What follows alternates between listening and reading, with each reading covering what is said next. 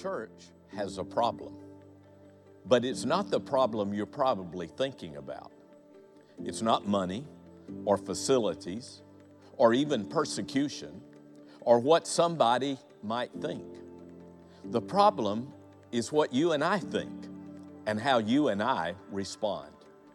And it's always been that way.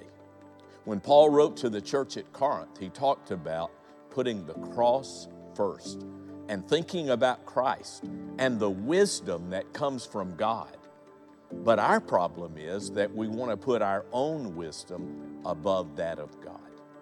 Would you think with me for a few minutes about what God wants us to do and how He wants us to live? So let's look at what Paul has to say to the church in Corinth.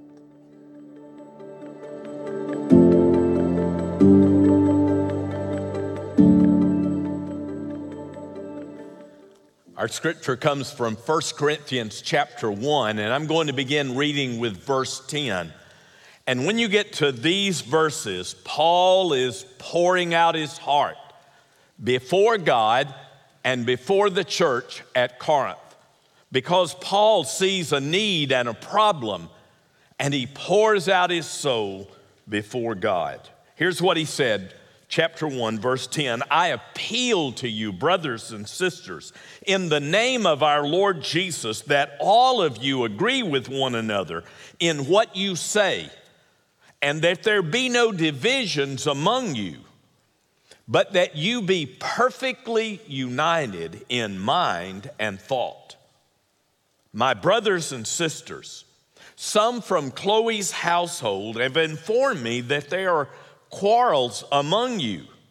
What I mean is this: one of you says, I follow Paul.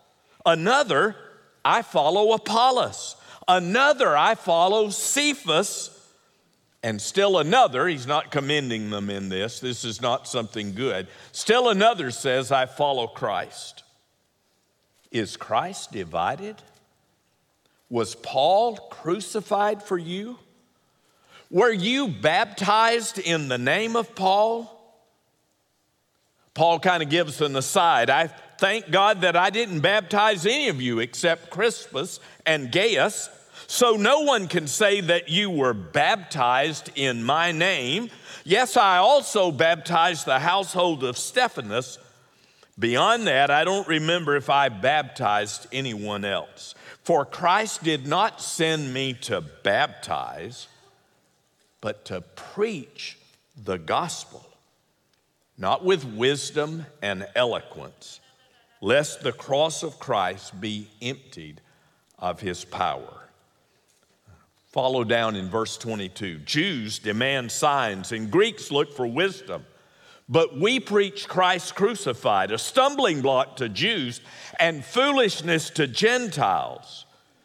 But to those whom God has called, both Jews and Greeks, Christ, the power of God and the wisdom of God.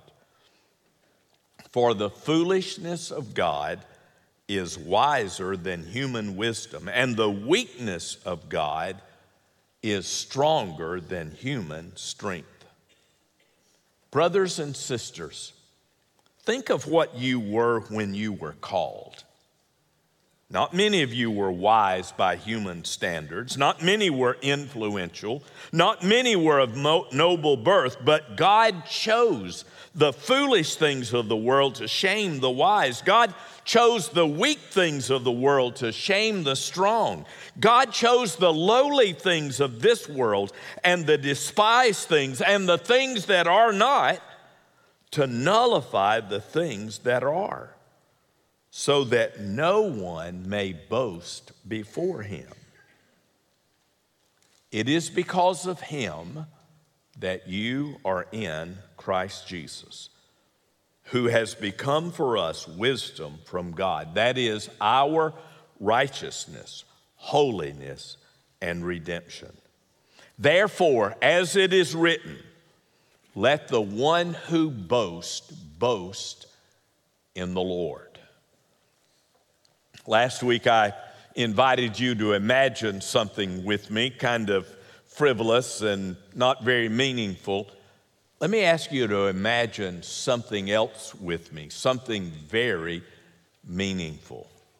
Let's think that we're in a church building, a traditional church building, built with the foyer in the back and then the place where people sit in the middle and a pulpit here, and behind me a choir loft with 2 rows of people, maybe room enough for 20 people in the choir.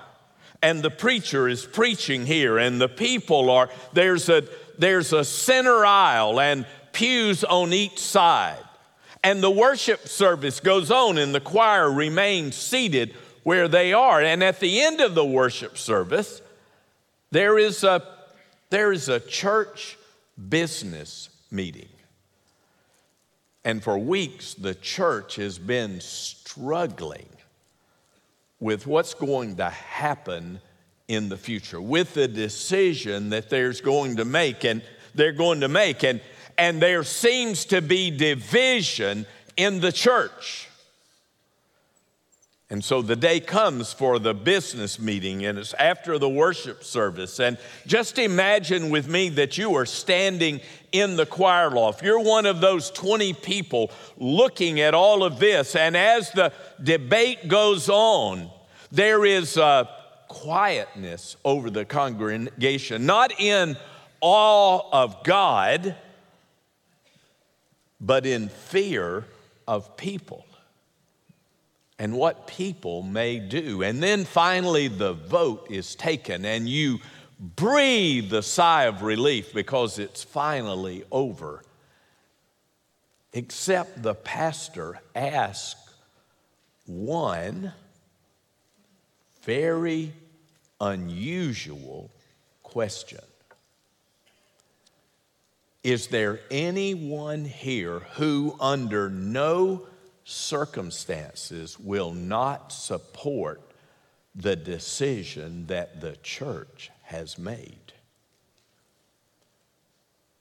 And now there's a greater hush because there's greater fear. And on the second pew, you're standing in the choir loft and you're looking at a man on the second pew who puts his hand over the pew and pulls himself to his feet and stands,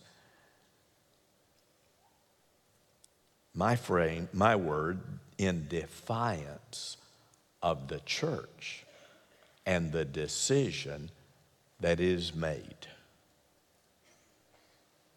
And for you, that's imagination.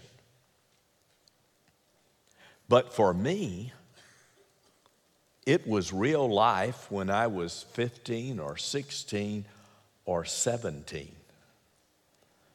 And I've often thought that real life picture of a church divided, of a church in disagreement, in a church without unity is part of the reason why I emphasize the unity of the church, and I preach from those passages that again and again tell us and appeal to us to be unified.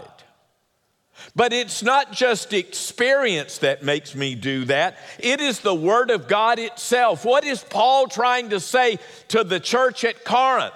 I appeal to you, brothers and sisters. I urge you to be unified, to be one in mind and thought, to live at harmony with one another. What Paul is telling us, and by the way, if you would read sometime the letters of Paul, there are 13 of them in the New Testament. He wrote half the books of the New Testament. And every time he wrote to a church, he appealed for unity because he knew that our only unity is in Christ. And the only reason we exist is because of the cross. And the only way we can continue is to be in Him. So Paul again and again called for unity in the church. And for the church at Corinth, he appealed to them. He urged them. He called upon them that they would be one in Christ. it wasn't the only time that he did that. If you look at if you look at Philippians chapter 2, Paul begged, urged, exhorted the church at Philippi to be of one heart and one mind, and to have the same mind. So it's very obvious that it wasn't just a problem in Corinth that they had with unity. And it wasn't just a problem in the little church where I grew up that they had a problem with unity. And it wasn't only at Philippi that they had a problem with unity. Paul is calling for all of the people of God to be faithful and to be unified. And a little later, we'll talk about how we can do that and how that is possible to do. Here's what Paul said. Paul said, if you want to make my joy complete, then be like-minded, having the same love, being one in spirit and one mind.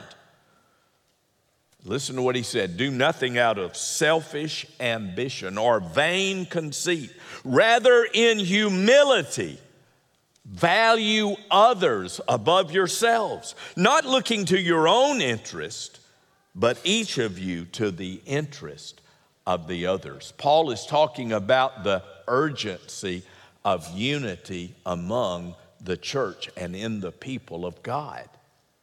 And it is amazing, isn't it? Because when we talk about urgent words for urgent times, it feels like all of this thing that's happening around us is what the urgent times are. Persecution and maybe ridicule and disagreement and people who hate the church and hate the name of Jesus. But that's not what Paul is talking about. That's not the urgent part. He sees the urgent part as being among us, where we are. We're the ones where there's urgency. And there's urgency of our being one in Christ Jesus. The urgency of unity. He asked the question, is Christ divided? Some of you say, I am of Paul and I am of Apollos, who was a very eloquent preacher. And others say, I am of Cephas. That was the Aramaic name for Simon Peter, who was known to all of the churches. And some people said, I am of Christ. And apparently they had some disagreement over baptism because they were thinking that the baptism had significance in who provided the baptism.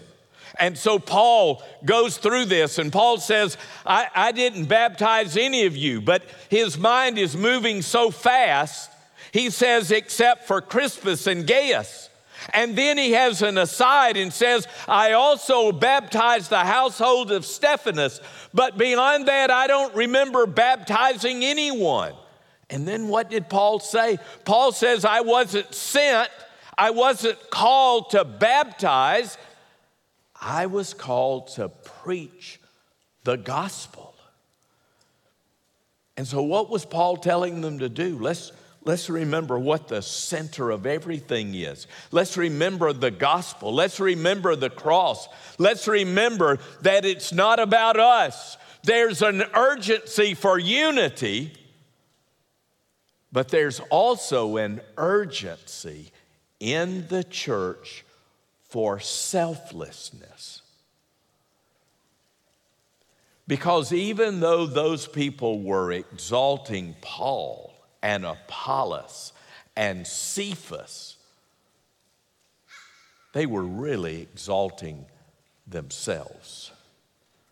Because it was all about them. In the passage again in Philippians, Paul said, not looking to your own interest, but each one to the interest of others.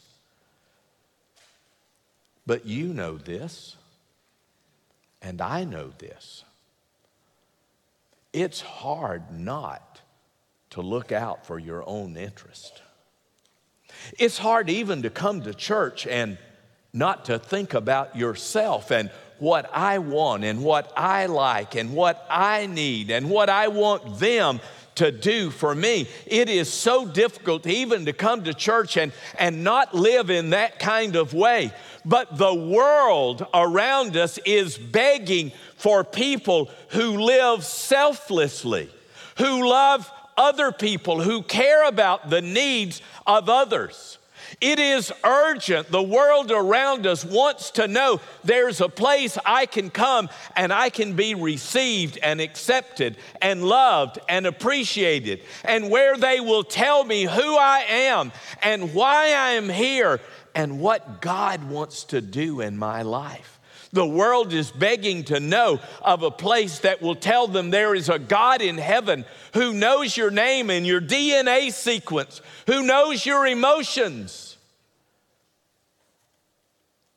The world is begging to know that you can go to a place and there's a God who sees all of us here and knows where everyone sits and knows the names of every person and knows all about us and loves us beyond any comprehension on our part. But if it is about me, then we lose Christ. If it is about us, we ignore Christ. We put ourselves first. We live for self instead of living for Him. There's an urgency of our humility, of humbling ourselves before the Lord. In this passage of Scripture, Paul quotes, the last verse is a quote from the Old Testament. Let him who boasts, boast in the name of the Lord. It's because He is the one who has made us who we are. It is He who forgives us. It is He who makes us new people. And it is imperative that we know Him and that we live for Him and that we serve Him. There's an urgency about unity, and there's an urgency about selflessness. And there is an urgency about the cross. I mentioned to you a minute ago, I feel certain you're convinced that what I've said and what the Scripture says, you're convinced this is right. We need to be unified, and we need to be humble, and we need to be selfless. But at the same time, I always want to know, then how does that happen?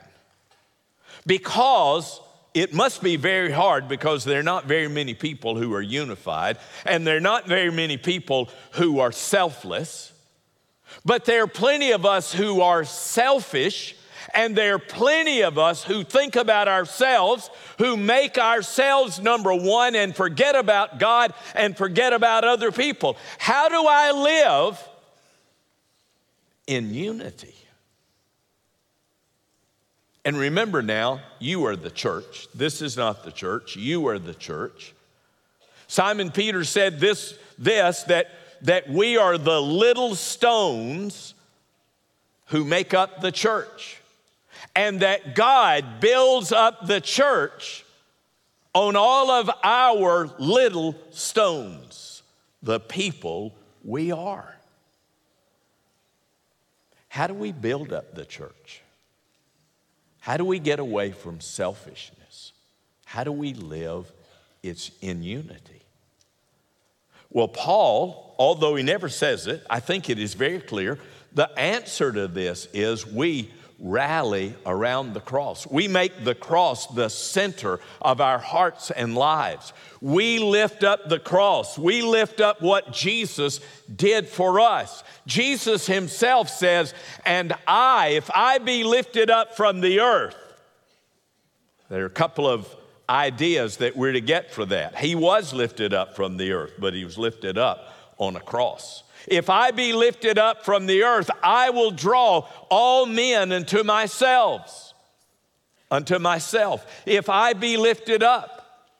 But there's another way that Jesus is lifted up. It's when you and I come to worship and we exalt Him and we praise him and we pray to him and we ask God, God, what would you have me to do? And I want to live for you and I want to honor you. We lift up Christ, and what is his promise? If I be lifted up from the earth, if I be exalted and praised, if you put me first, then I draw people unto myself. Paul says God chose you. He drew you to yourself. You didn't save yourself. You didn't make such a wise decision. Sometimes we talk about that. You didn't make such a wise decision. No, God looked down upon you and chose you and called you to be his own child. And he is drawing, and you responded to him in faith, opening your heart and your life to him.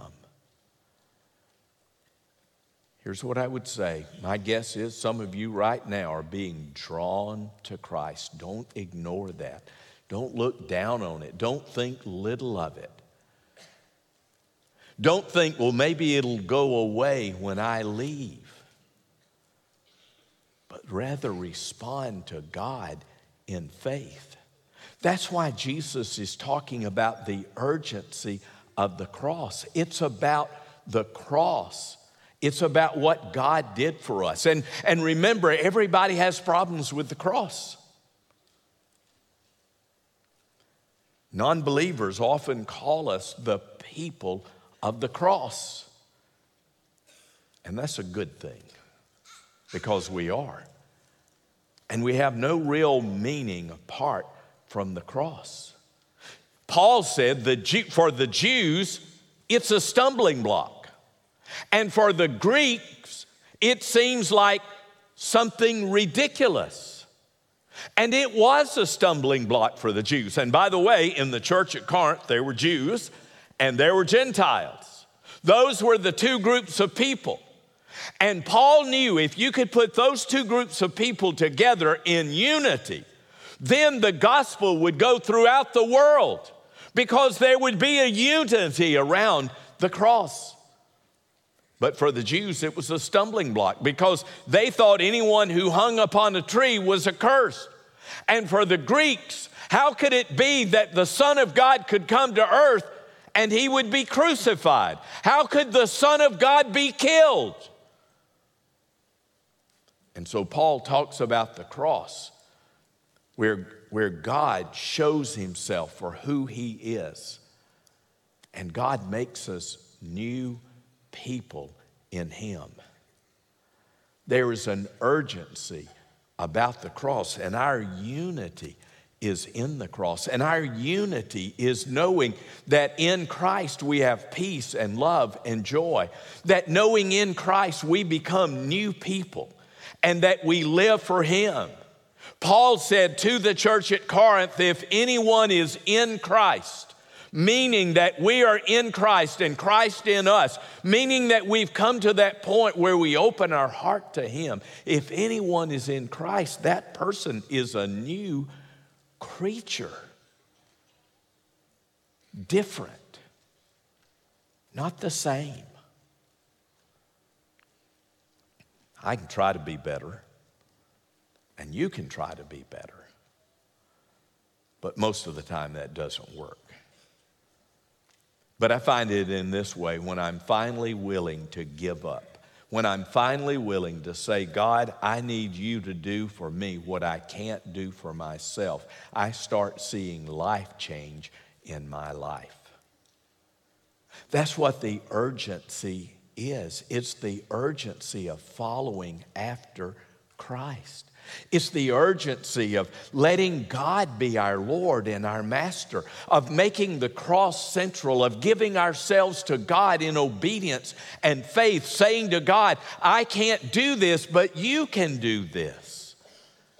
And I give myself unto you. That's what I want to call the church to do. To be unified in Christ. To be humble in Christ, to be obedient in Christ, to seek Christ with all your heart and all your life, turning your life over to Him, letting Him be in control. And I want to ask everybody to do this, to say unto God, God, I want to follow you. I want to become like you. I want to be obedient to you. I want to call on you who have not yet trusted Christ, to call on Him, to follow after Him, to be obedient unto Him. Remember what Jesus said? In Matthew 16, these powerful words, Jesus said, whoever wants to be my disciple must deny themselves and take up the cross and follow me. The reason why this was a stumbling block to Jews and foolishness to Greeks is because the cross was the means of execution. What was Jesus asking them to do? To die to self and to live for Christ. Whoever wants to be my disciple must deny themselves and take up the cross and follow me. For whoever wants to save their life must lose it in me. And whoever loses his life in me will live. So what good is it for someone to gain the whole world and yet forfeit their soul? I want to ask you today to follow after Christ and to say unto Him, Lord, I seek you with all my heart and all my soul. And I seek to deny myself and take up my cross and follow you. Would you pray with me, please? Heavenly Father, I thank you for the powerful words of Jesus and the powerful words that you gave to Paul. God, help us now to follow you. Help us now to seek you with all our heart. Help us now to open our lives unto you. God, I know there are people who are not yet believers, but you are calling them. You are drawing them. God, help them to open their hearts to you today and walk to the front and counsel with the pastor and receive the help and blessing that comes from you. God, I want to pray now for all believers here that we would say unto you, God, I want to be like you. Please speak to our hearts, and we pray this in Jesus' name. Amen. Let's stand together, please. The pastors are here in the front. We invite you to come and pray with them and to find strength and encouragement together.